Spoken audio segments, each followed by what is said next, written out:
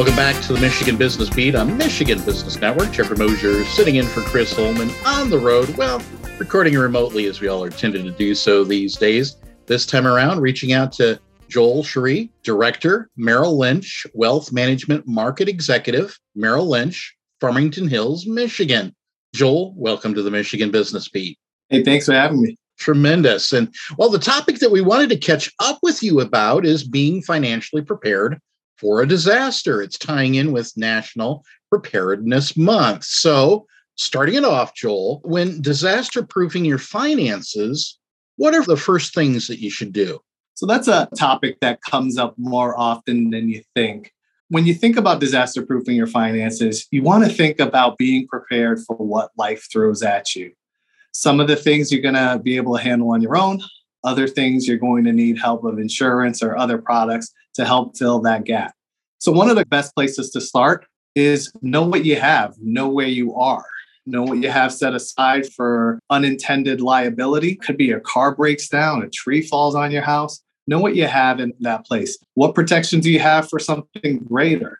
If your house were to catch on fire, a hurricane comes through, floods the place, and everything is ruined, what do you have in place for that kind of stuff? So how you do that? Well, know what's in your emergency fund. Know what you have set aside for liquidity.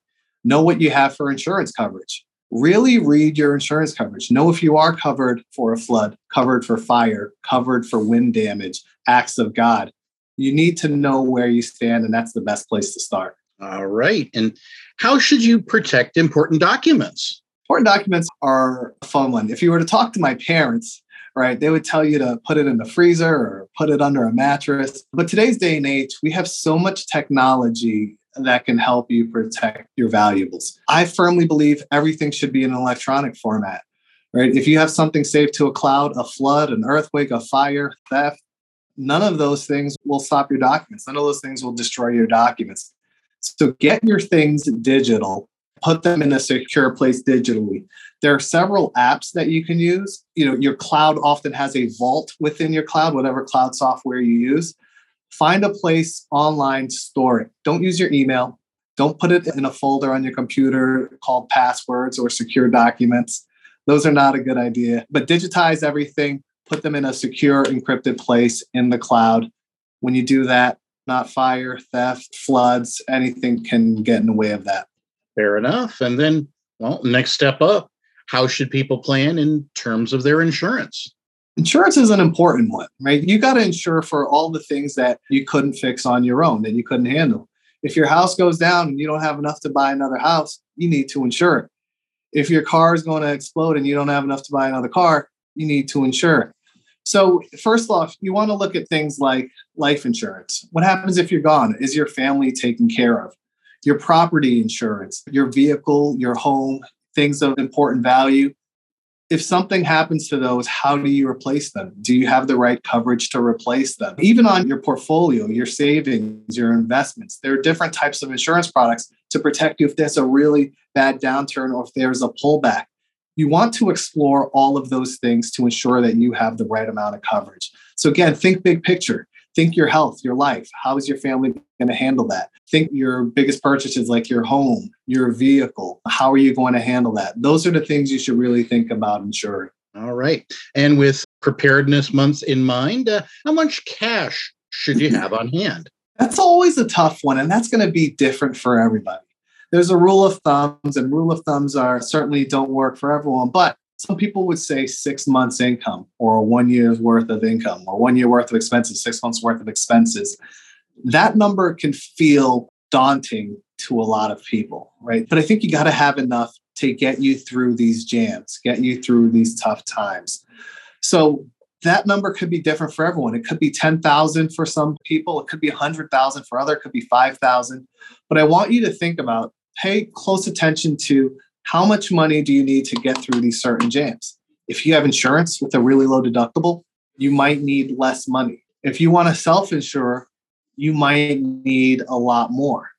If you have access, you might not need as much. When I say access, perhaps you have a home with equity, you have a line of credit. A line of credit doesn't mean you use that money and spend it, but it means if there's an emergency, you have access to liquidity. What I always tell people is, when do you want the insurance or when do you want the line of credit? When it's beautiful out. I hear someone say, when do you fix the hole in your roof? When it's sunny and 85 degrees, not when it's pouring rain. So have these things in place now, because I could promise you, when you need that money, when there's the emergency and you go to the bank and say, I want to open a line of credit, they'll say no, like there's too much risk. However, when things are good and things are working well, open up that line of credit, have that liquidity available so you can tap into it if you need it. So I wish I could give you a straightforward answer on how much cash you should have on hand.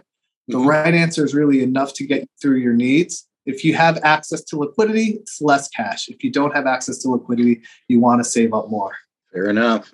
And with all of those in mind, and our business community across the state of Michigan, how should they go about getting their families involved and prepared for financial emergencies? What's important here are people know who to talk to and where to go. So what I think is important to do is, you want to get together, list all the people that are important, all the people that would need to be notified if something were to happen or if there were an emergency. So think about your financial advisor, your insurance broker, your banker, perhaps your doctor. Maybe list where you have accounts or where your information is stored. I wouldn't list things like usernames and passwords. They don't need that kind of information. But if something were to happen, your family or the people close to you should know who to contact. So create that list, whether it's an Excel spreadsheet, you write it down, create that list, keep it someplace safe, but let the people that are important to you know where that document is and know how to find it. Well, Joel, thank you so much for spending some time with the Michigan Business Beat today. It was really my pleasure. Thanks for having me. Excellent. And once again, we've been speaking with Joel Cherie, Director, Merrill Lynch, Wealth Management Market Executive, Merrill Lynch out of Farmington Hills, Michigan. And we've been discussing being financially prepared for a disaster, tying in with the National Preparedness Month. We'll be back with more on the Michigan Business Beat on Michigan Business Network.